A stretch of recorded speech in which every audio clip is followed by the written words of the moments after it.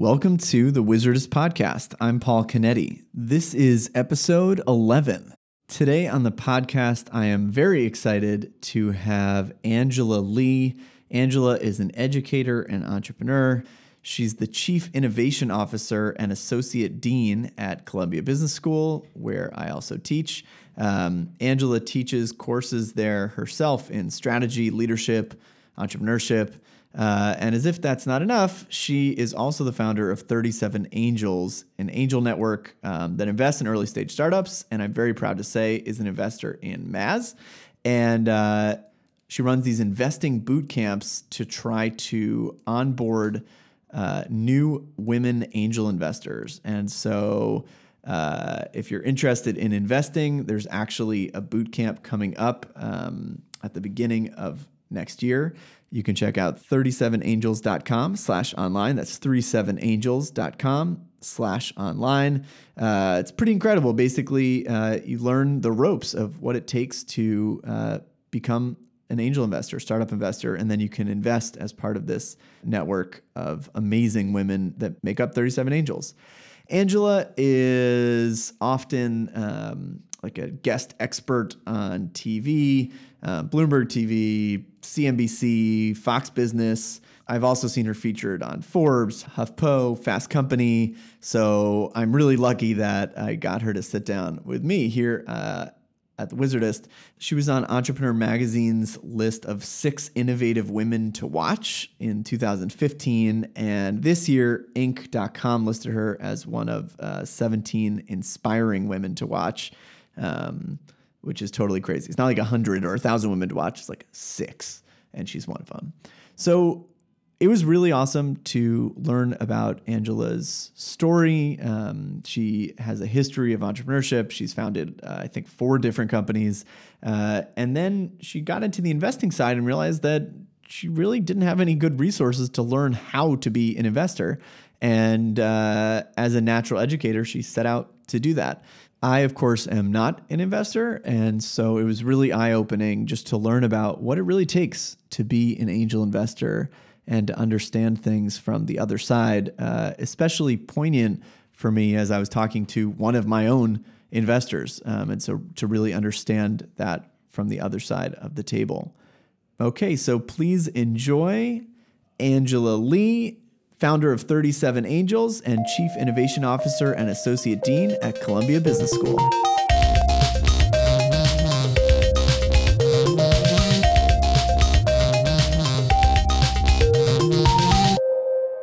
Welcome to our little podcast studio here. Thank you so much for having me. In the heart of the Maz offices. You used to live right around here, right? I used to live half a block away, and so I'm very excited to come back to my old hood. It's a good hood. Half a block away, I mainly think of Chipotle. Did you eat Chipotle a lot when you were in the neighborhood? I did not eat Chipotle because I'm from California, and the Mexican food in New York kind of offends me a little bit, and so no, not so much. Do you just like avoid Mexican altogether? Pretty much. Yeah. And then I gorge when I go to California. Yeah, that makes sense. That's like, I went to Japan a couple of years ago and I didn't eat sushi in New York for like a year. Pretty much. And you just like become a snob because you've tasted. And you become that annoying person. Oh, this isn't how they do it in Tokyo. Yeah, exactly. That's like those friends that get back from studying abroad and they're like, well, in Paris. And I'm like, stop, do not say it like that. Like, you're here now. Barcelona. I had a lot of friends like that. So how long have you been in New York? Well, it's funny. I still say that I'm from California, but I've been here for 12 years. So I think I unfortunately have to say that I'm a New Yorker at this point. I shouldn't say unfortunately, but I am a California girl at heart. I think you can be a New Yorker and also be from California. Fair enough. Which is, I guess, accurate in this case. Do you imagine yourself ending up back in your homeland at some point? I no longer pretend to have any idea what I'm going to be doing, I would say 2 years from now. It's about how far out I look. The last time I saw you, you said something to me like, I'm trying to figure out what I want to be when I grow up. Absolutely. I think all of us are. But the great thing about working at a school and working with students who are constantly asking themselves that question is I get to ask myself that question all the time as well. And people are always shocked when I'm like, I have no idea. And I think it's okay. Yeah, I found that like very empowering, because I feel like I feel that way all the time, but like I'm sort of afraid to say it. You know? Well, I think all that happens as you get older is you get more comfortable with the fact that no one has any idea what they're doing. And when you're younger, you're a little bit more pretending like you know, but I now know none of us have any idea. Well, I think part of it is also that when you're younger, you truly imagine that older people do know what they're doing. But I keep passing the age of people that I previously thought knew what they were doing, and I still don't know what I'm doing. And so I've come to accept that probably if I look ahead, those people also don't know what they're doing all the way up the line. So this will give you a little bit of insight into me, which is I have an Excel spreadsheet dating back to, I think, when I was 16 of all of my New Year's resolutions. And I have a success rate on my New Year's resolutions. And I have a life plan that I wrote and iterated every year for about a decade. And at about, I want to say, maybe like was it 29 or 31 where I just gave up because I realized none of it made any sense. And none of it was coming to fruition necessarily. And but that just gives you a little bit of insight into the type of planner that I was. Yes, that must be, I mean, it's fun to read now. I admire your use of spreadsheets because I try to incorporate a spreadsheet into anything that I do. But that seems like really intense. I had pivot tables on my wedding guest list. It was really useful.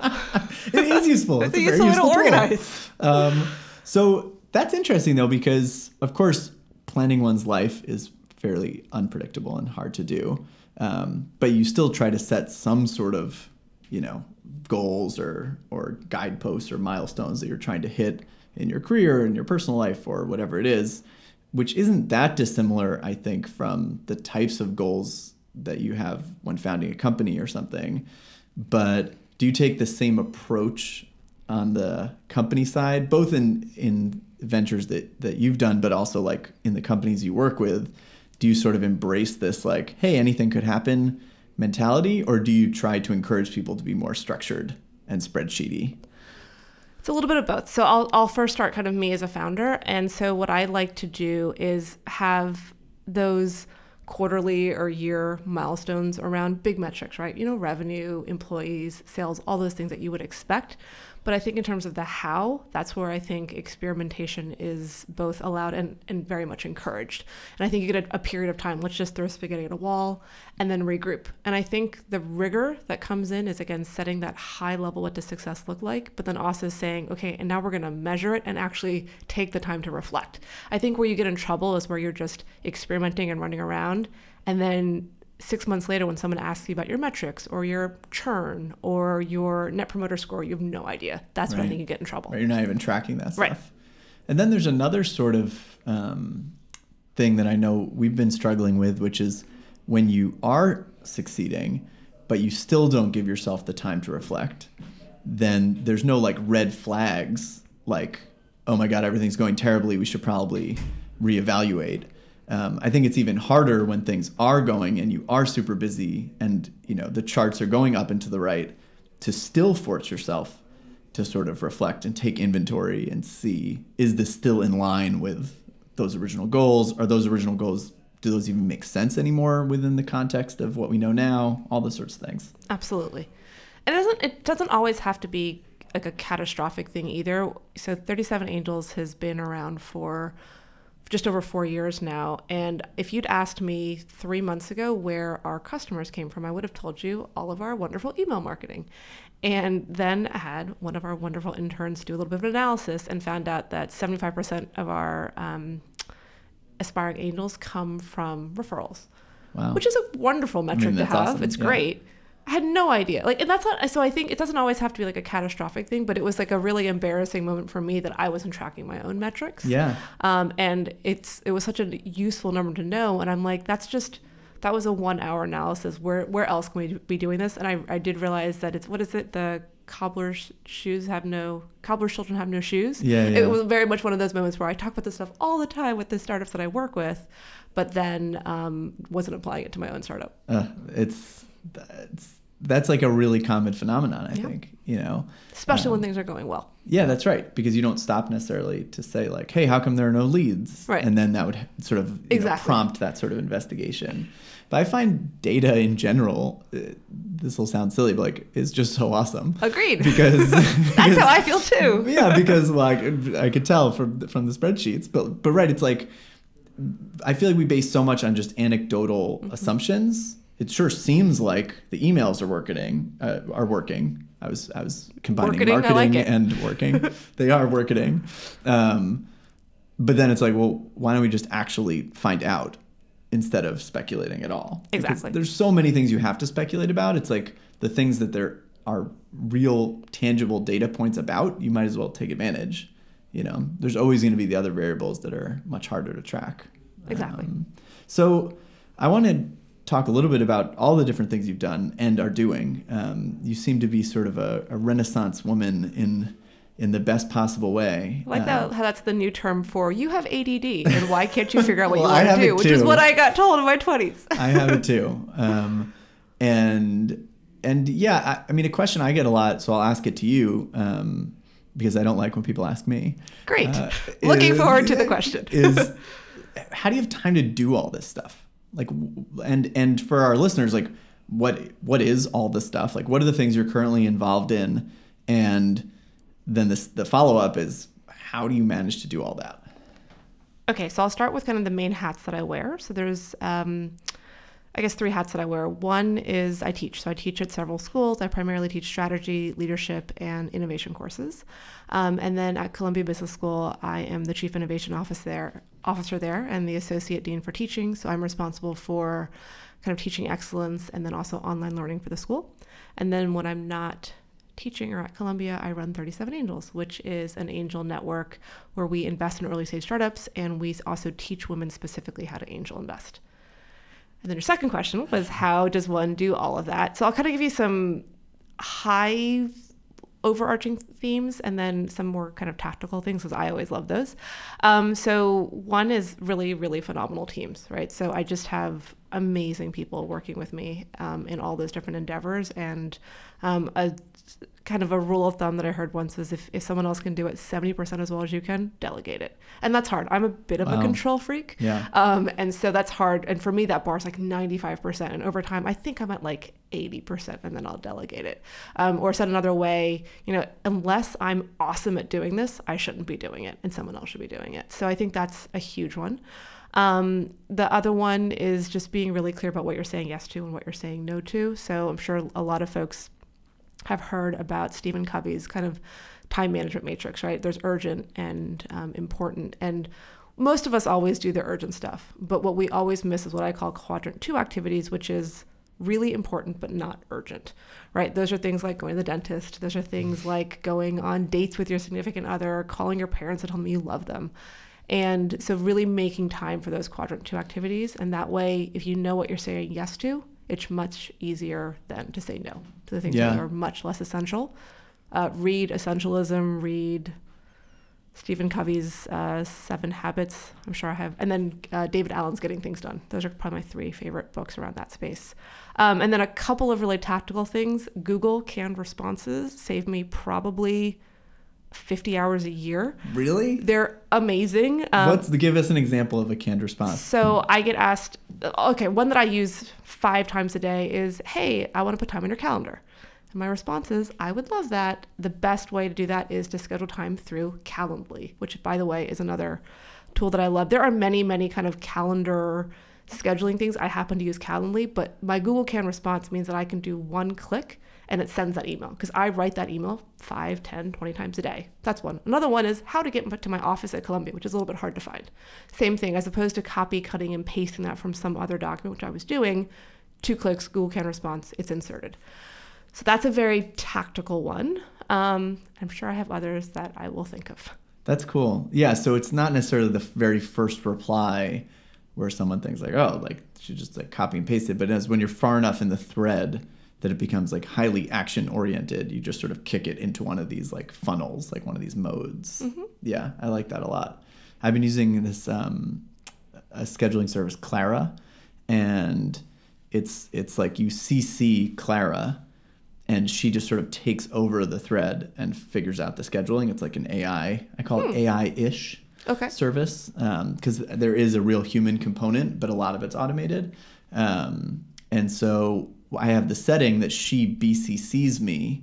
So on her very first reply, it'll be like, hey, Angela, like, I'd love to get some time in the calendar with you and Paul. So I see that email come in, but I'm BCC'd, and then the whole rest of the thread I don't even know about, which is kind of crazy. And so there could be another 5 emails there that like aren't in my inbox. Which again, a lot of these calendar services, like where you choose a time on or like Doodle or some of these other ones. Yeah. So a lot of sort of productivity hacking. I'm a bit of a efficiency junkie, and love all that stuff. What about just like mentally or physically or emotionally? Like, it's not necessarily the nuts and bolts of it, but how do you sort of switch modes on any given day? Sort of where is your brain power going? How do you sort of, prioritize and all that stuff? Yeah, so I don't have anything particularly innovative. I think like all of us, I have about 81 different to-do lists and I literally write everything down that I think of. And so, Paul, I know you teach as well, so I'm sure you do this as well. I teach the same class every fall called The Leader's Voice, which is on leadership communications. And I was just looking at that course to refresh it for the fall, as I do every summer. And I had 13 pages of ideas that I collected in the last year about things that I wanted to do to that course.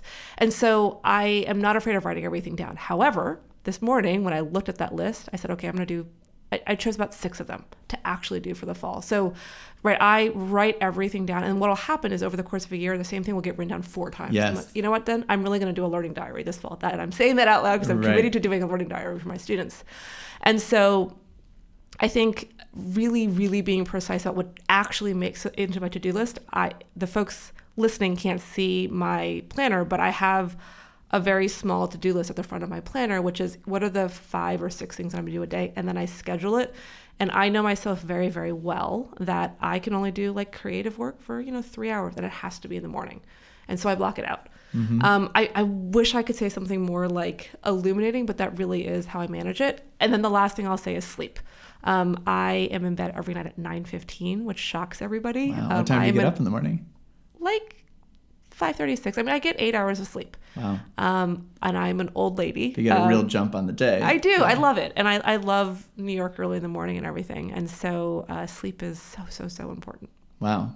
I agree about the duration of sleep, but like I'm lucky if I've eaten dinner by 9:15. Yeah, everyone makes fun of me. And I mean, my husband and I have dinner at like 5:30, and it's us and like young parents and really right old people. Right now. This is like we're having dinner at 6:30, and I mean we're like, okay, that's a late dinner for us. Right, that's amazing. But you know what? It's about finding something that works, right? And I think a lot of people do read these sort of 10 morning rituals that the top executives have, or these sorts of like random posts, and it's like, sure, if you are the type person that loves to pop out of bed and do yoga, then this is a perfect plan for you. But like, it's more about finding something that sort of, I always call it going with the grain. Yeah. It takes a lot of energy to do anything that is against your nature. That's true. And we have to do things like that all the time, which is fine. But wherever possible, I try to align the way that I live my life with the grain, because it's like silly to waste energy in the areas that are just going against the grain for the sake of it. Absolutely. Like you're staying up late even though you're not a night person. Right. Or getting up early even though you're not an early person or whatever. To that end, I've already, outed myself as a big nerd on this, but I also have like a reflection journal, and when I do stuff, I write down like how much joy it gives me. And so little things like I realized after looking at data for over the course of about a year and a half, I don't like judging startup pitches, right? So I love doing a workshop on how to pitch, or I love doing a workshop on how to acquire customers, and I'm okay at judging, but I actually find it really stressful because I think I have to be like funny, and I think that I have to be maybe even a little snarky, or like there's like an entertainment value for the audience, for the judges to ask like really like great questions, and I don't like it. Yeah. But I didn't know that until I realized after like 6 different judging events that didn't bring me joy. And so I also try to only do things that like I really love doing. That's amazing that essentially by documenting these things, or like you were saying, writing down ideas you have, even if you look at them later, it's essentially collecting data for yourself, right? Like I do the same thing. I have, a few months ago, we switched over to Asana, which is this like task management tool, but I have my own like to-do list in Asana. I've struggled with to-do lists. I write on to-do lists all the time, and then I never check the list. Right. But I've been pretty good with this one, but every once in a while I sort of go through and try to like reconcile my list basically. Yeah. And it's the thing, I'll see, and they could be days or weeks apart. I'm just saying the same thing over and over again. And I'm like, okay, like this is obviously something that needs attention. Or more commonly, by the time I get back to the list, it's something I've already done. Or it doesn't matter anymore. And that is amazing too, isn't it? When it's like, oh yeah, this just doesn't apply. But I think it's the same thing as far as sort of keeping track of your thoughts as they come. And then every once in a while taking inventory.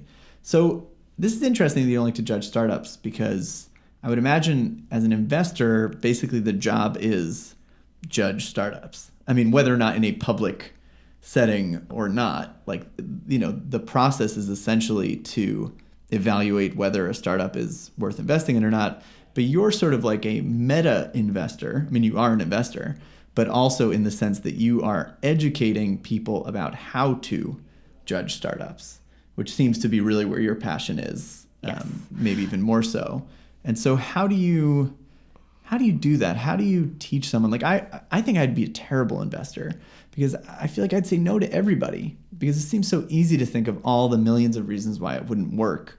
And even if the founder has good responses to those objections, it feels like you could just come up with 10 more. So, you know, how do you end up making any investments at all? Yeah. So many things that I want to say. So the first thing I'll say is, in terms of saying no, I think people, when they think about investing in startups, they think about it's like really exciting, or it's like Shark Tank. And what they don't realize it is saying no most of the times, right? So 37 Angels sees about 2,000 startups a year, and we only invest in 10 to 12. That is a whole heck of a lot of no's. And it is not super fun to sit in a room with, 10 startups and to say no, 10 times in a row. And a lot of days for me are like that. And I don't like those days. And I am an investor because I love to help founders. So for me, the fun begins once we've invested and I get to start to help. Or if I'm on a call and maybe it's a no, but I can make 3 great introductions, or I can say, hey, this is how you should think about your business model. That's what I love about investing and working with startups. The actual filtering and that is not what I enjoy about being an investor. But in terms of teaching it, I think, first of all, it is not for everybody. Investing in startups is definitely not for everybody. Just from a risk profile perspective, not everyone has the time. And some people probably should be investing in later stage stuff, right? When there is a little bit more data, because this is such a leap of faith early on, that you just kind of have to. It's a lot like dating, right? Like, how do any of us get married? How do any of us know what we're going to be like in 30 years? But you just meet these founders sometimes and you kind of fall in love with them and their idea. And you're like, I want to support you. And I believe that we're going to kind of be married for the next 10 years until this exits in one shape or form. And yeah, it's a leap of faith. Wow. And so what inspired you to start 37 Angels in the first place? It was about 4 years ago, right? Correct. Because I don't know, and again, it might just be my ignorance, but of any other sort of startup investing schools. Yeah. I don't know how you classify it, but is that a genre of thing and you started a new one, or did you invent this whole concept? So I think like a lot of founders, 37 Angels came out of a personal need. So I had been angel investing at that point for maybe 5 years, very kind of haphazardly, accidentally, just bumbling around in the space, frankly. How did you get into that in the first place? Accidentally. So one of my dearest friends had already directed and produced a movie, but needed help with distribution. And it was a movie that promoted mental health awareness in the Asian American community, which is very important because for anybody who's Asian, you're just sad. You don't have depression. It just doesn't exist. And so I wanted more people to see this movie. So, okay, I said, I'll invest. And all of a sudden I was an angel investor and people were sending me deals, and I had no idea what I was looking at, but wrote a couple checks. And so fast forward 5 years, realized that I had no idea what I was doing, and set about to do 2 things. 1, join an angel network so I could see more kind of consistent deal flow, and 2, learn. And it was really hard for me to learn. I did a lot of things like read blogs and go to all these different workshops and interviewed a bunch of investors. And over time, taught myself kind of the space and realized that this didn't exist. And so kind of put together this curriculum because that's what I do. I'm an educator first and foremost. And then on the angel network side, really didn't find an angel network that I felt like I wanted to be a part of. I walked into a lot of rooms of old white men and got asked questions literally like, are you lost? Because I didn't look like the typical angel investor. But then I didn't want to only invest in female founders. So decided that I wanted to invest alongside women, but be able to invest in male and female founders, which is what 37 Angels is. And then I think it was also really important because when I was a founder, angel investors, and that it's a very fragmented industry, it can be a little bit inefficient. The average angel investor takes 187 days to get back to a founder.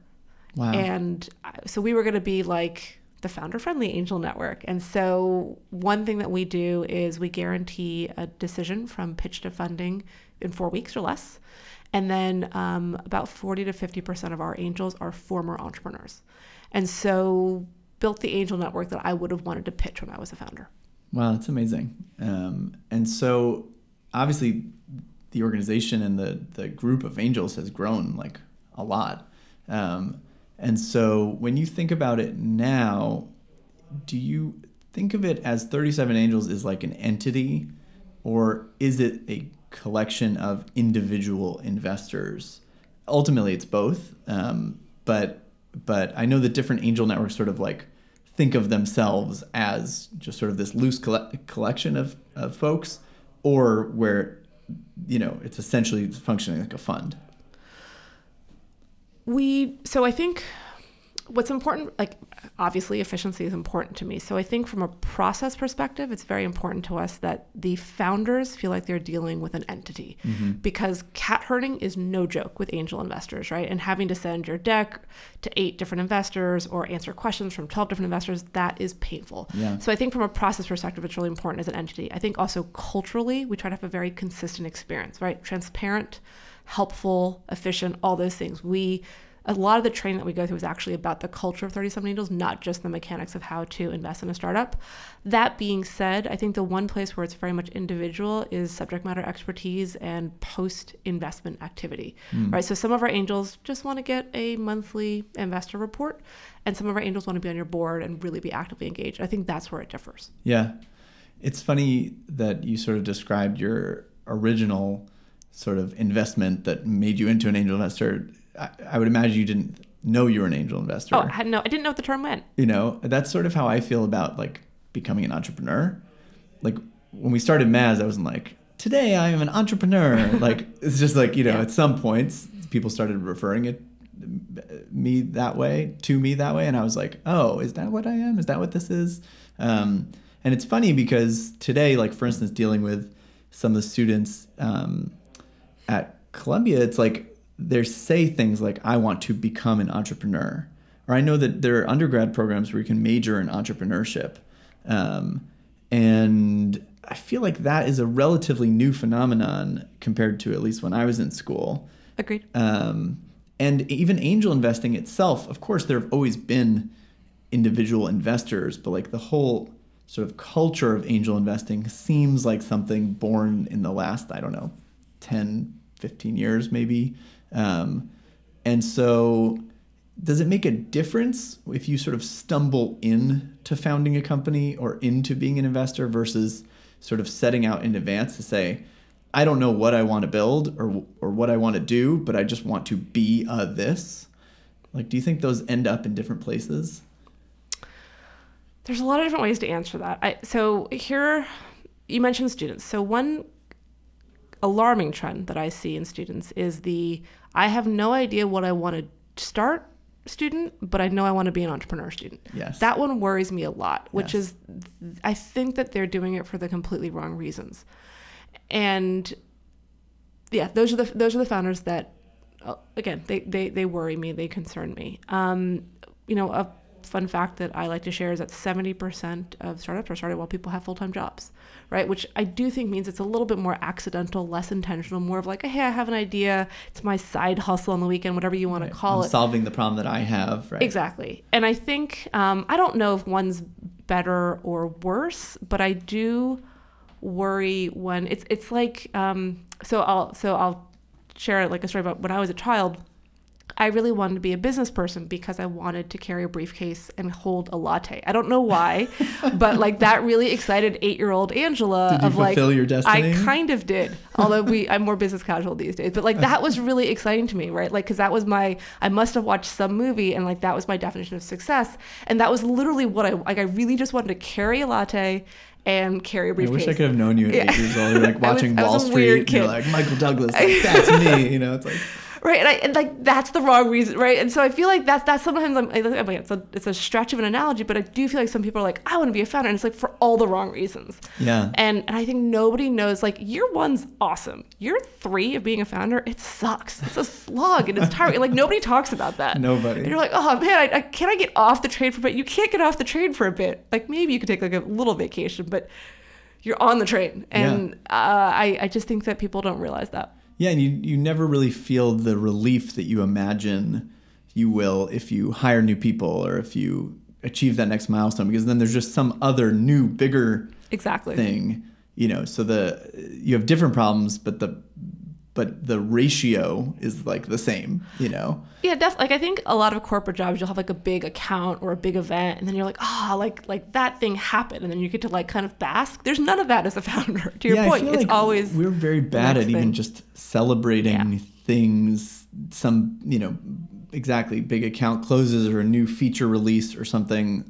Like we literally sometimes have to like drag ourselves away from our desk to like pour a glass of champagne, and then like 20 minutes later, someone's like, I need to be on a call, and like, you know, we're just so bad at celebrating. Agreed. But right, if you start a company specifically because you just want to like pop champagne all day, you'll probably be sorely disappointed. Exactly. But it doesn't mean that great businesses can't be started that way. I would imagine. It's just, I guess, sort of like maybe a red flag or something. Like when you're evaluating a startup, is there some line of questioning which is like, why are you the person to build this business? And as if someone pitches you and you're like, man, this is like a really great idea, great business, seems like the execution is good, there's a clear market. Does it still matter why it's this founder or this founding team? Definitely. Right. So we'll certainly look for things like subject matter expertise and domain expertise, but we do ask the question, like, why are you doing this? Right. Yeah. And you can, we actually wrote this in a diligence memo recently. It was a great startup idea, great founder, really smart team. And we wrote in the team thing, flight risk, because we were just like, we don't think he's committed. He was, and I feel like I can make fun of MBAs because I am one. You know, he was a, freshly minted MBA, and it was a good business idea because there was clearly a market gap, but it felt almost like an intellectual exercise. Like, hey, there's this market gap and I'm going to go after it. But we just were like, I feel like the second it gets hard, you're out of here and on to the next quote unquote good idea. Now, we don't know, like only time will tell, but we definitely wrote the words flight risk in the diligence memo. Yeah. Like, I mean, people ask me all the time, I have this idea for an app. Like, what would it take to build this app? And what they're looking for is some sort of dollar amount. Yeah. And I'm like, I don't know, 5 to 10 years of your life. Like that's the answer in 100% of cases. Right. I don't know. I mean, my daughter's only 2 years old, but like, the sort of classic father's line, like, what are your intentions with my daughter sort of thing? Like, that's how I feel. It's like, well, what are your intentions with this app? If you just want to like fool around with this app, don't even bother, because there's no such thing. You know what I mean? Yeah. You're just doing it for fun because you think it'll blow up overnight and you'll make $1 million. Like, none of those things are going to happen. Yeah. I love it when they're like, oh, well, I'm going to get on Oprah and that's how I'm going to be successful. Yeah. I'm like, that's not how this works. Right. Oh, well, I know someone that works at the Today Show. Yeah. And it's like, okay, yeah, you'll get a nice spike. That was the lesson I learned. In a previous life, I was pursuing a music career full time. I don't know if you even know that whole chapter. I do not know that. Okay, well, we'll do some deep YouTubing later. And my band actually had a couple of music videos that got on like MTV and VH1 and like. Wow. Yeah, I mean, it was cool, but I always imagined that if you were on MTV, then that meant you were like hanging out on your yacht and, and we just woke up the next day and we're like, well, that was cool. Like, now what? Mm-hmm. And I feel like tech startups are very similar. There's no single event like that, being on Oprah, whatever, that those things in culmination right? In aggregate can move the needle, but like it's very rarely or never that there's like that single sort of event, or there's, you know, the one line in your marketing strategy, which is like call friend at Oprah, Right, you right. know? I think all of that stuff, you know, press, PR, those like really kind of cool like things that happen to me, those are the results of all the amazing things that you do. Those aren't the things that you shoot for, right? Because if you're doing all good things, that will happen. Yeah. But that's not the plan. That's Yeah. just the result of having executed on a good plan. Right. So with 37 Angels, you must think about this stuff all the time, but I feel like there's all this chatter, at least in my, you know, Twitter bubble, about sort of gender biases and you know, differences in gender. There's this whole like Google manifesto thing, but that's just sort of the latest in, you know, Silicon Valley and women and you know, the sort of bro culture, the engineering culture. There's less that I've read about like investor culture in general, although it's obvious to the naked eye that it's a very male-dominated world. And so you started 37 Angels basically, again, to solve this problem for yourself, but you must also sort of have this mission in identifying other people that are like you or like how you were at that time and trying to sort of help them become part of this network and to be educated and to sort of, you know, funnel more female investors into the pool. I don't know if you want to call it affirmative action or whatever, but like it almost seems like a shame that needs to happen at all. And so I'm sure you get asked a lot of annoying questions around this topic. And I want to avoid those sorts of questions, but how do you sort of think about it and how do you talk about it within 37 Angels? Like on one hand, there is the importance of specifically trying to get more women into the world of startup investing. And on the other hand, there is the ultimate mission of that shouldn't even be a conversation you need to have. So how do you sort of balance those two on any given day? It's a good question. I'll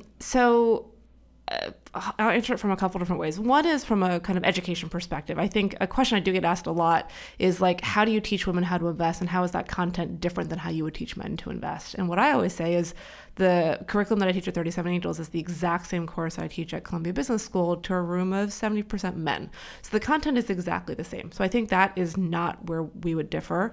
And I think I'm a relatively practical person. And for me, what we know that the data shows, you know, from Malcolm Gladwell, lots and lots of research, that once a group hits about like that 30% kind of inflection point, they are no longer the minority, and then their, you know, behaviors or their tendencies, whatever the case may be, that kind of then bleeds into the common behaviors of the group.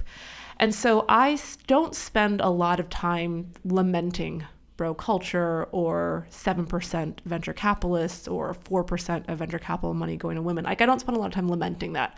I think, well, what can I do? I can close the gender gap on the investor side. And I think we know by having more women in the room, more female founders will get funded and more diverse ideas will get funded. And that is what the data shows us. And so I think what frustrates me sometimes about the feminist movement is just, I think there's a lot of time wasted on dialogue that isn't moving the needle. And so I try to think about, well, where can I actually have impact? Right. It's about sort of skipping the conversation and just being action oriented, which I think frustrates a lot of people, right? And I also like anger is another topic that like I sometimes talk about. This happens a lot in my leadership class because not surprisingly, gender dynamics come up all the time in that course. And I go back and forth on like what the, I guess, purpose of anger is, right? Because for some people, it'll galvanize you to action, in which case it's great. But some people will stew in a room and just be pissed. And so it's interesting because anger, when channeled productively, can be a great thing. But it can also be an incredibly disruptive and wasteful kind of emotion to have. And so I kind of go back and forth on that. But I do think there's just too much. It's such an emotionally loaded topic. And I think all of us need to be thinking more about the solution. So, for example, helping female founders. There are, I don't know, a dozen events every night focused on female founders and talking about like how to pitch or how to do this, how to do that. And I'm like, so teach like what are really specific skills that will lead to revenue, right? So introduce them to revenue generating clients. Let's teach negotiation strategies, sales strategies, whatever the case may be, but let's not talk about the problem, let's fix the problem. Right. Less kumbaya and more like, here's what we can do. By the way, for anyone that wants a list of all those events and a million other awesome events, the 37 Angels newsletter, I got to plug it. Thank you, Paul. I think it's by far the most comprehensive like list of tech related events that I've found. And that are like good, They seem highly curated. It's not just like, here's every event happening. It's like, here are the ones that are actually good. We do go for more of a curated approach, but the comprehensive view is really helpful, in which case I would plug Gary's guide and Charlie O'Donnell's guide. To me, those that is the unfiltered. But there's a place for that as well. Yeah, totally. And it's funny because, I go to less of these events for better or worse as time goes on. But I like even just reading about them and getting just an idea of like where the pulse is, because you can sort of tell. I was going to use the word zeitgeist. Ooh, that's better. Right. It's like, I guess like, AR is a thing people are talking about because look at all these events, So yeah, it's a really great resource. And it's one piece of advice I give to all sort of very early stage founders or sort of pre-founders, when they're talking about like what are those first steps, it's just like get out in the world, go to those things, mingle with the people over the stale pizza, like do whatever you have to do to just start the dialogue, and talk about your ideas and hear other people's ideas and just sort of like feel the energy, because a lot of people just sort of like do it in their homes by themselves, or they're afraid to talk about their precious idea or whatever, and it's like, one thing I'm glad to see going away is the stealth startup.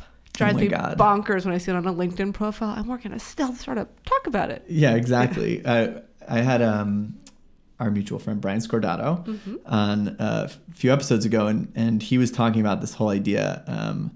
I think he calls it like a whisper idea, which is when someone's like, you're like, so what's the idea? And you're like, okay, like, and they like sort of lean in, like, don't tell anyone, but, right. And he just thinks that's like so ridiculous. Agreed. And we were having this conversation. It's like, right, you're at a cafe and like, what do you think is going to happen? Like the barista is going to be like, right. That is a great idea. Like I'm going to stop my life and I'm going to quit Starbucks today and start your idea. And exactly. And again, spend the next 5-10 years doing that. Like that's not going to happen. So I often say that I've had 4 startups, but the reality is I've had like 16.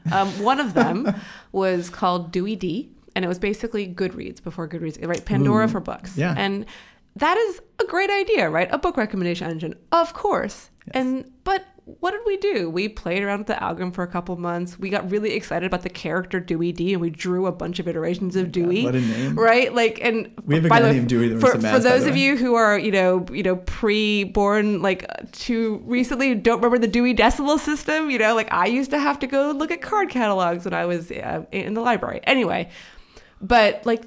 We went about it all wrong, right? And that was just an idea that we were tinkering with. That wasn't a startup. And so we were really scared to talk about it. We're like, oh, this is such a good idea. It was a good idea, but that's not where the value is. You can go and yell that from the rooftops. Yeah, doesn't matter. Exactly. And we did not invent it, but we really thought we did.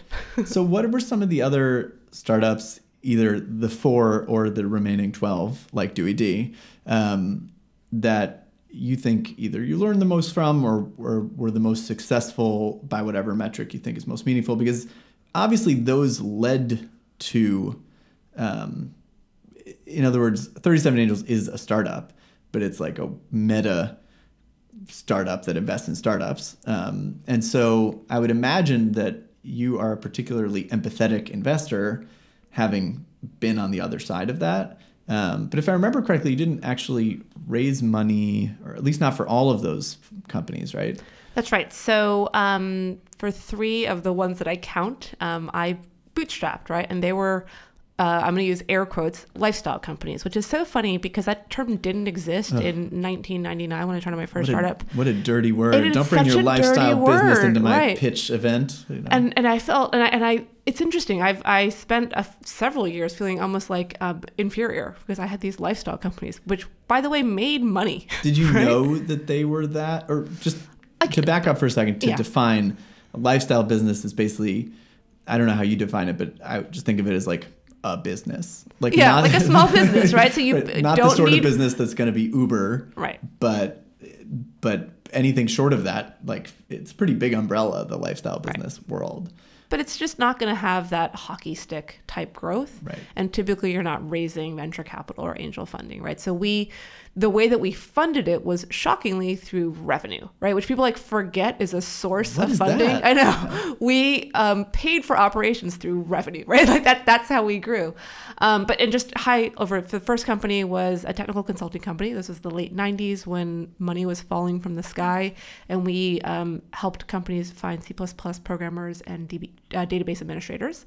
Wow. Second company was a career compass, helped college juniors and seniors figure out what they wanted to be when they grew up, full circle. And then the third company was a corporate training company that exists today. And then the fourth is 37 Angels. Wow. So there's definitely a through line there, I would say, around Education. yeah. Right. Because I mean, consulting is also, Yeah. Education, helping people figure out what they want to do. Right. So that seems to be the theme. And I know that you specifically look at like ed tech as sort of a vertical that you are I sort like of this space, talking and about. obviously, given what I do at Columbia, it's although I actually think it's hard to be an investor in a space you know incredibly well. That's Because interesting. you know all the reasons why things fail, right? And so you know all the terrible vendors that you've worked with, there can be, I think I actually look at ed tech more critically than I look at any other vertical because I know it maybe too well. Do you think that's true of founders too? That it's like easier to start a business in an industry that you actually don't know that well because you're like naive enough to do it, and whereas if it was something you knew super, intimately, that you might basically like anticipate those pitfalls and I don't know. I think it's actually good to have someone on the founding team. Like, I do think that domain expertise is important, right? But I think it's nice to have somebody on the founding team or like advisory board who really is coming in from the outside, just to have that really fresh perspective. I just met the founders of Harper Wild, which is a bra company, and they did, I don't know how many informational interviews with people, and apparently bras are really hard to manufacture. Who knew? Yes, they are. I know. Why do you know this? Okay. Well, I feel like I need to interject quickly, but my wife is actually starting a bra company specifically for new moms, like nursing and pumping bras that are like modern and don't look matronly and weird. So we should talk. Fair maybe enough. I'll connect her. But anyway, they're like literally in the prototyping phase, dealing with these manufacturers, and yeah, they're hard to. If you pick up a bra, you're just sort of like, okay, like I don't know anything about apparel, but like I can imagine how you construct this, but the sizing is super difficult. Like there's a lot of nuance compared to other sorts of clothing. And so every person said, don't go into the space, right? But because I think they came from the outside, they came at it from a very innovative way. And so I think it's good to have that expertise and to listen to it, but then also somebody can kind of come at it from the outside. And I think that balance is good in a founding team. That's pretty interesting. So I don't want to backtrack, but I was just thinking about what you said about anger. Yeah. And it's sort of a funny topic because people don't generally like reflect on anger as a tool, which is sort of how you're bringing it up. And there's the fact that it comes up in your leadership classes, or that you're thinking about it in terms of, or in the context of this idea of like getting angry about the lack of, female representation in the VC community or something. I mean, I almost think of anger as a great catalyst, but then to continue to feel angry is like to be redundant. It's I agree. Like feeling angry up front is great because it like alerts you to something that obviously you feel passionate about. But then, and so when you think about that in the context of running a company, or in the context, I don't know how much anger plays into investing, but also just this idea of sort of like emotion, or in a broader sense, I guess, like trusting one's gut or intuition. I feel like those are and I do think of them as skills, or at least mastering those things are skills. It's something that people don't talk a lot about in the world of business, or at least from what I can tell. But again, in the early stage investing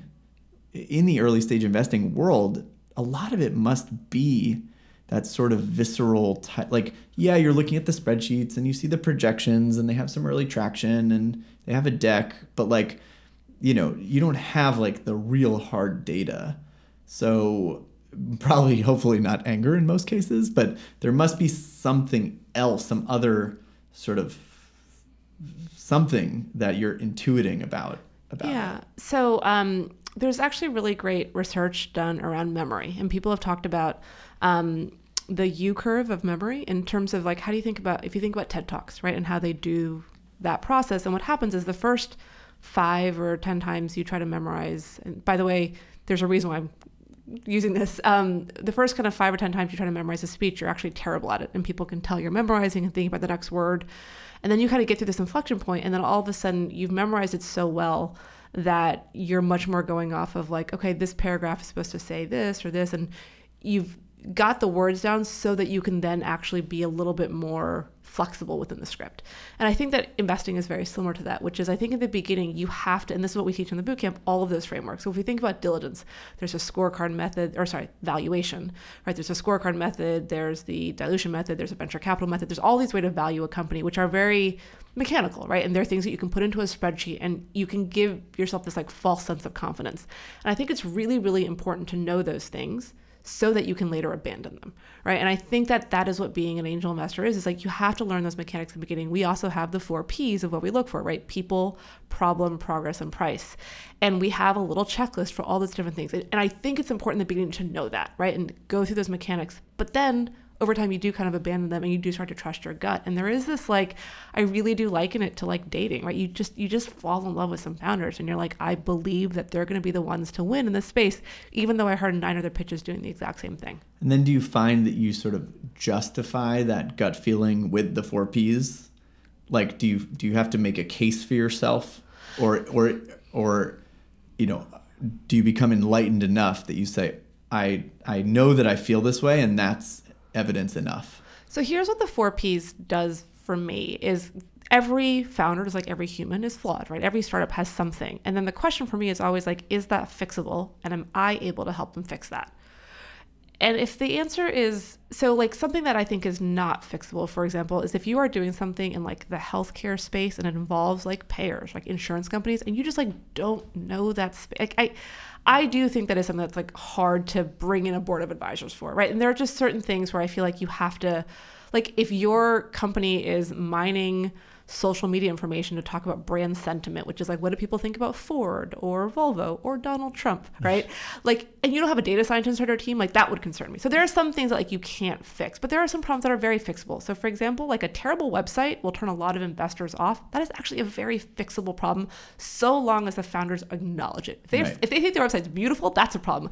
But if they're like, yes, we threw up this website in a weekend just to start like testing, and we totally recognize we need to do a total overhaul, that is such an easy problem to fix. Right. So I think that you fall in love and then it's like, okay, well, what is fixable here? And then ideally, can I actually help them fix that problem? Yeah. The second piece is super interesting because it's not just identifying some sort of risk, but it's like a self-fulfilling thing. In other words, if you invest and become involved with this company, that risk will be mitigated. And so hopefully. Right. Yeah. Or at least has the potential to, instead of just like, this is the risk, so I'm going to roll the dice on that risk. You're actually saying like, I could actually somehow impact this risk in a way that if I don't invest, actually this company is worse off. And that is the sort of symbiosis that investors and startups try to achieve in all cases. But I think it's hard. In other words, this whole idea of like smart money versus dumb money, or adding value or whatever. And it always annoys me when I read these like posts from these founders that are like, you know, I don't know, we had, 10 term sheets, so we decided to choose the one that, was going to bring the most value to us. Yeah. And I'm like, oh yeah, that sounds great. But like, I've never met a single founder that was in that position. Right. And so, but at the same time, I do think that, especially for more experienced founders, you start to think more about like, okay, well, what is this person, or what is this, this group of people, or this company or whatever, bringing besides just the cash. Yep. And if you have someone that says, I know our website sucks, and then you're like, oh, well, we're really good at fixing websites, just as an example, then that's like a pretty good match, you know? Yeah. Although to me, it's much more important that they're self-aware that their website sucks, and much less important that they specifically need my help. That's like a bonus if I happen to be able to help, but we much more look for fixable problems where the founders are self-aware of it. Well, I feel like there's always that slide in the deck, and if not, there's always the question, which is like, who are the competitors? Yeah. What are the weaknesses? What would make this not work? You know, playing devil's advocate to yourself. And it always feels a little bit like a trap, like the same way when you're interviewing someone, you're like, what are your weaknesses? Yeah. And like, if you tell them your real weaknesses, they won't hire you. You're like, I don't shower. And it's like, so you have to like say something that sounds genuine, but then makes you sound good. So it's like, well, sometimes I'm just too diligent, it's like, and so like, what do you actually want from a founder when you ask that question? Yeah. So I don't think most investors are looking for we are 100% able to defend against all competition. I don't think that's realistic. But what I am looking for is a realistic picture of the competitive landscape. And I think the biggest mistake that founders make is they only talk about their very direct competitors. Here are the 3 startups doing exactly what we're doing, right? Which is custom-made bras, right? Versus like, here are the 8,000 ways that people can buy bras, right? And so I think it's really important for founders to have a realistic view of their indirect competitors, of suppliers who could become competitors, of really big companies who could add a feature to LinkedIn and put them out of business. And it's not about saying like we can defend against all this, but it's just like I have an understanding of the competitive landscape. I know where the biggest risks are. And here's how I think we're going to react to some of those. And that's all we're really looking for. So it all just sort of sounds like self-awareness. Yeah, a lot of it. Because I guess if someone is self-aware enough to know all that, but they're pursuing it anyway, unless they're just insane, that must give you some confidence. Like, okay, this person actually like has laid out all these competitors, all of these risks, all these sort of potential pitfalls, and they believe themselves that they could still build a meaningful company despite all that. So that must give you some confidence, where if someone just comes in and says like, oh yeah, I don't really know any of that. Right. Or they know it and they try to hide it, which is not great either. Oh, that's interesting. I'm a fan of, I'm a little biased. I am a recovering management consultant, right? And so I am a big fan of like the case interview, which is much less about what the answer is, but just like how your brain works. So like asking a couple of questions, which is, what would you do if Pinterest did X? What would you do? And like, I shouldn't be the first person to pose that question to them. Right, like, their brain should be like, oh, and then they should be like, we thought about that. This is probably how we'd react, right? Like they should just have thought about it. And so I think it's much more around like, are they able to identify risks? And then do they have logical responses? And so we're not going to hold them to it. But a lot of diligence, it's much less about the spreadsheet, especially early stage. It's much more about having a conversation with the founder and being like, do I trust them? Do I like the way their brain works? Do I believe that they're going to make logical next steps? And I think it's really hard for founders, frankly, because people love to use this word like coachability, right? We want coachable founders. And we do, but it's this line, right? It's like coachable yet still discerning. Which is, I don't want a founder who every time I have an idea, they're like, that's a great idea, I'm going to add that feature. Yeah. But then I don't want also a founder who's going to be completely defensive. And so it's like balancing act of coachable yet discerning. Yeah. I mean, I experienced this to a much lesser degree, but when I am helping early stage founders or even some of the students that want to meet for coffee to tell me about their idea or whatever, and I can tell that everything I'm saying, they're like writing down, and as soon as our meeting's over, they're going to go and call their co-founder and change everything. And I almost find myself being like, by the way, like, don't listen to everything I'm saying. Right. Literally, like, you should take what I'm saying and what like 100 other people tell you and sort of, compile all that together and then weigh that against your own, beliefs. And then, because I remember those early days too. Every single investor meeting, I would come back, call Simon and Chica and be like, we have to change this. And then like literally that afternoon I'd have another meeting and I'd call them back and tell them the exact opposite. Yep. So I think that's common probably at the beginning. Yeah. And here's a secret. Investors do not have any idea either, right? Like, and I think, there's this weird power dynamic, which is so false, right? That investors somehow like have this crystal ball. No, you've been thinking about your startup for the last year, right? You've been immersed in this space. Like, trust your gut a little bit. And we're just kind of... You know way more than I know about this topic or about this idea or whatever. I'm just hearing about it for the very first time. And in some ways you can get that fresh pair of eyes is good, Yeah. but like, right. You're going on a very limited set of Right. data, for instance. So one thing I wanted to ask you, and you just touched on it, but it's like this idea that founders imagine that investors know things, know anything. But like the whole idea of investors, and especially angel investors as opposed to VCs is like a company. So you think of it as like the company, or even 37 Angels, you think of it. But we're talking about individual investors, like who are these people? And what is it? Is when you actually meet an angel investor, they sure seem just like a human being who, again, doesn't have a crystal ball and doesn't necessarily know more even than you about this. And so, obviously, I don't know if you can generalize, but like, who are the members of 37 Angels? Like, how does one just wake up one morning and say, you know what, I want to start investing in startups? I mean, are all these people multimillionaires? Yeah.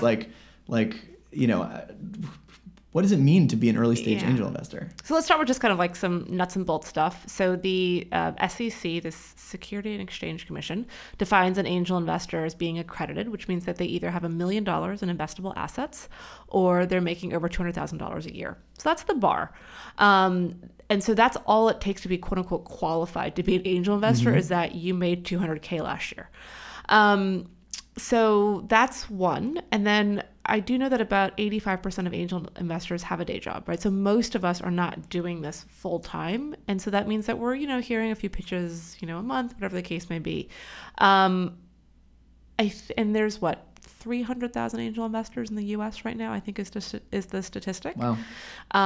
And all that means is that you've written one check in your life, right? And so that was me for the first 5 years. I think did I write 3 or 4 checks in 5 years, right? So like less than one a year.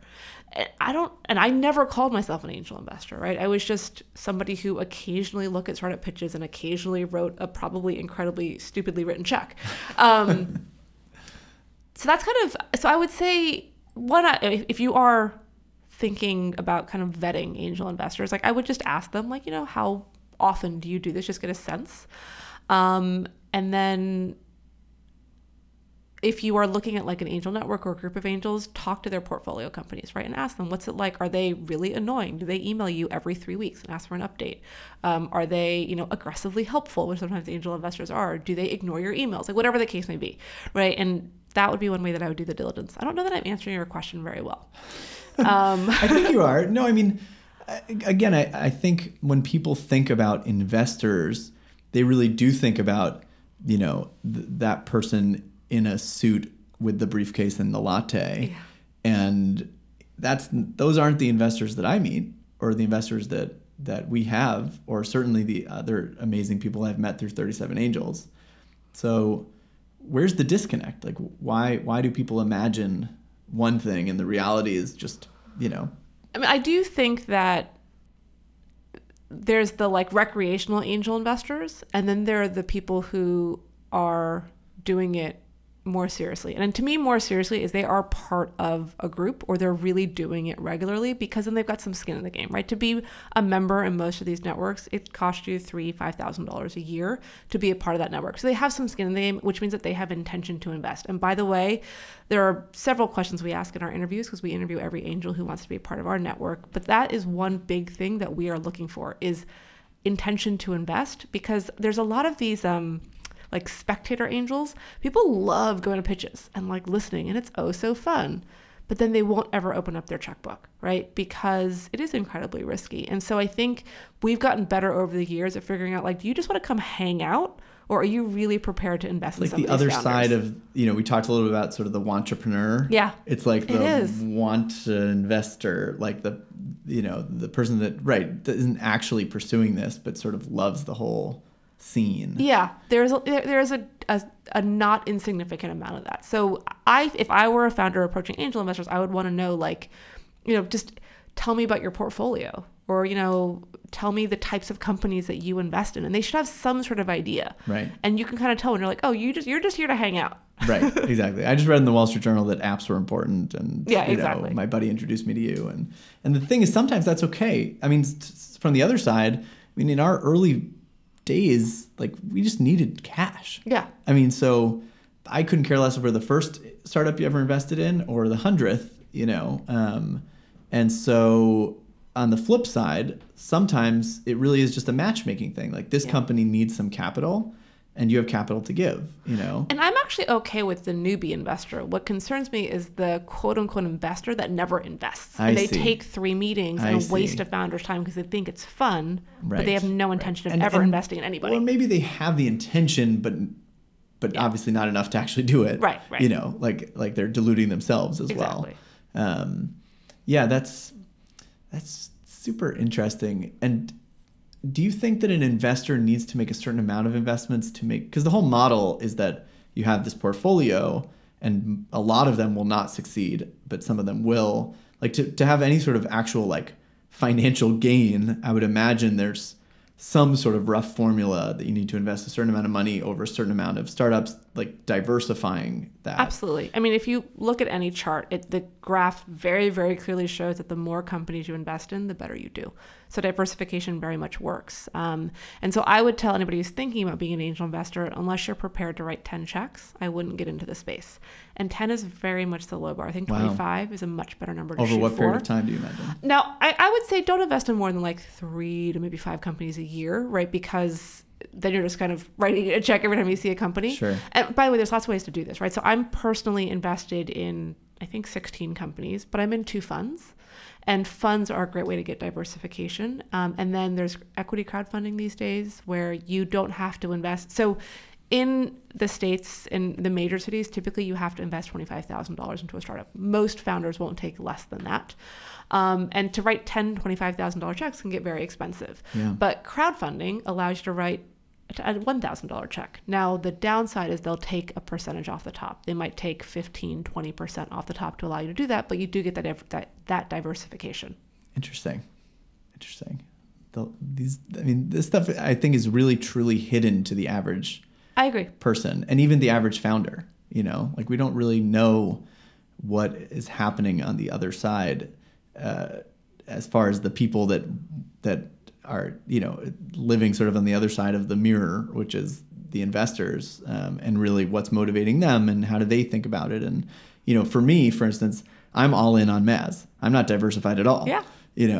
But to our investors, we are one in a portfolio in a group of startups, and you are sort of looking at it on the whole, whereas I am only looking at my one little piece, because for me, that's all that matters. Yep. But to an investor, you're part of like a larger story, Yeah.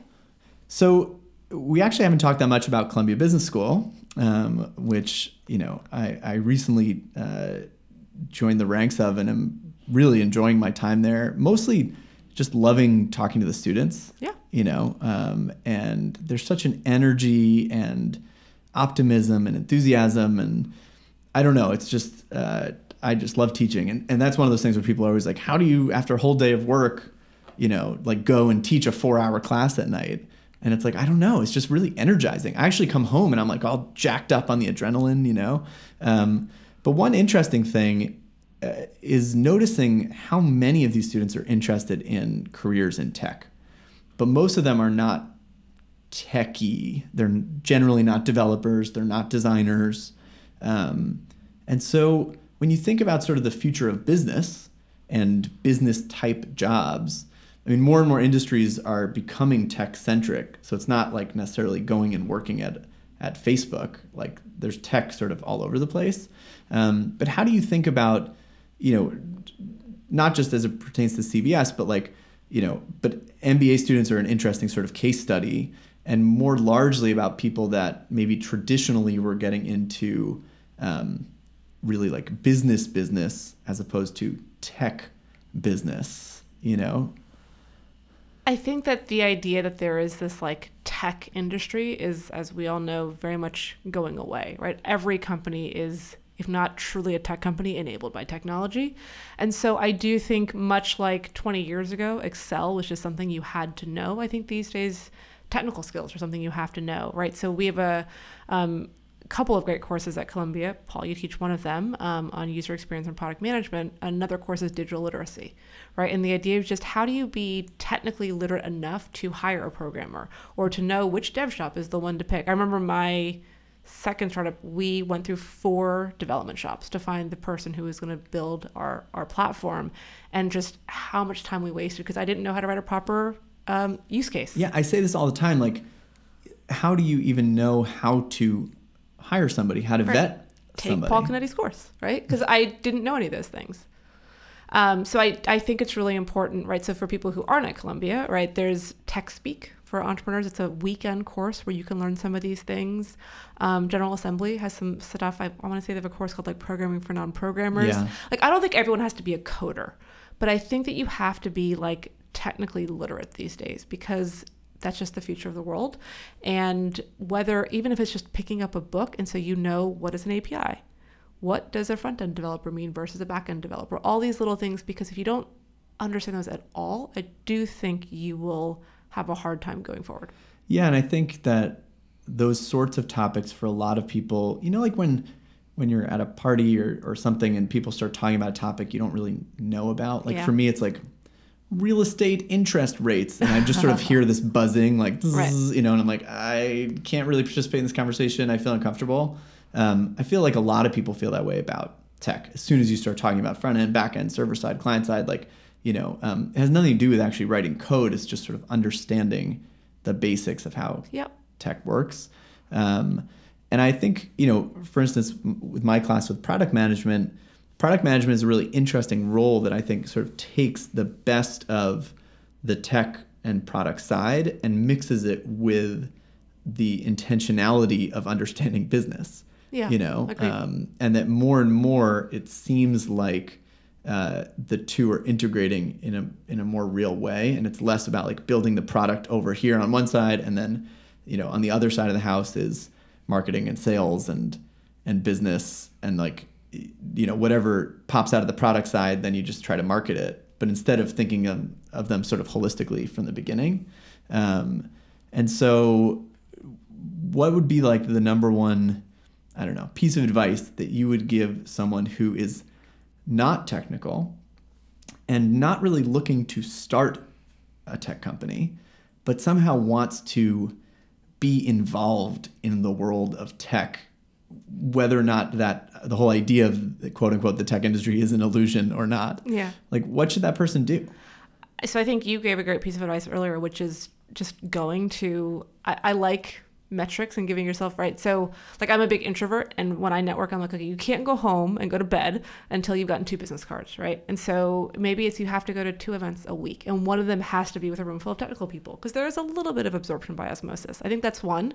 And then I think the other thing, bringing it a little bit full circle, is just being more honest that like, nobody knows what they're doing, right? And I think people throw out all these terms all the time, and they think they know, but you don't really. So I think all of us need to be a little bit more comfortable with asking, can you explain what that term means? And I'll bet you 70% of the time, that person's not going to be able to explain it to you. And then guess what? You can go learn together. Go onto Wikipedia, write name that. some acronym and they don't even know what it means. Exactly. And I think I am somebody who, so maybe this is not a great example to bring up. I realized I didn't know that much about Benghazi. And so I went onto YouTube, and Vlogbrothers, which is Hank and, forgetting his other name, the guy who wrote The Fault in Our Stars. Anyway, they're these two brothers. They're these really great, like 8-minute educational podcasts. And I learned all this stuff about Benghazi. I mean, it's a terrible topic to bring up, but I'm much more informed. And I think all of us have this like fear of like letting people know that we don't know. And I think all of us just need to be a little bit more comfortable of being like, I don't understand what you just said. Can you please explain it to me? So I should just go on like a Wikipedia rabbit hole about real estate interest rates tonight.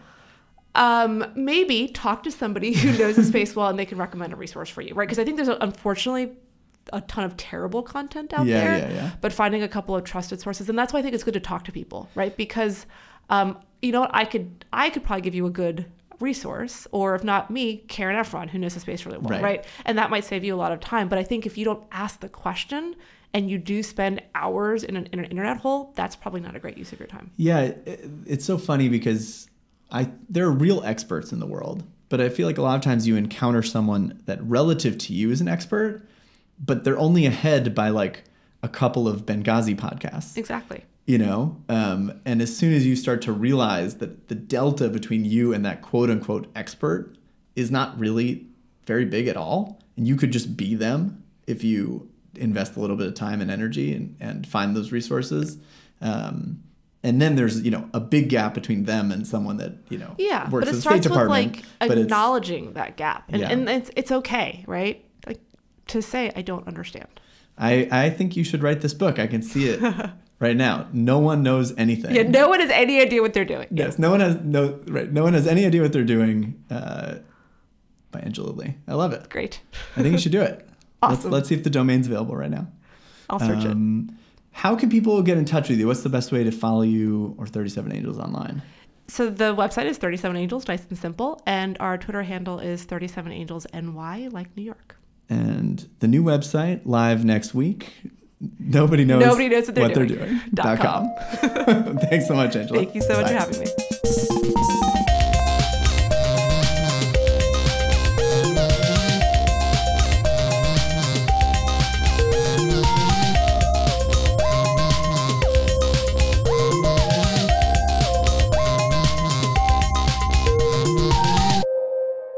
If you enjoyed this podcast, I highly recommend that you subscribe and pass it on to your friends. If you're interested in learning more about 37 Angels, check out 37angels.com, 37angels.com, and I'll see you next time.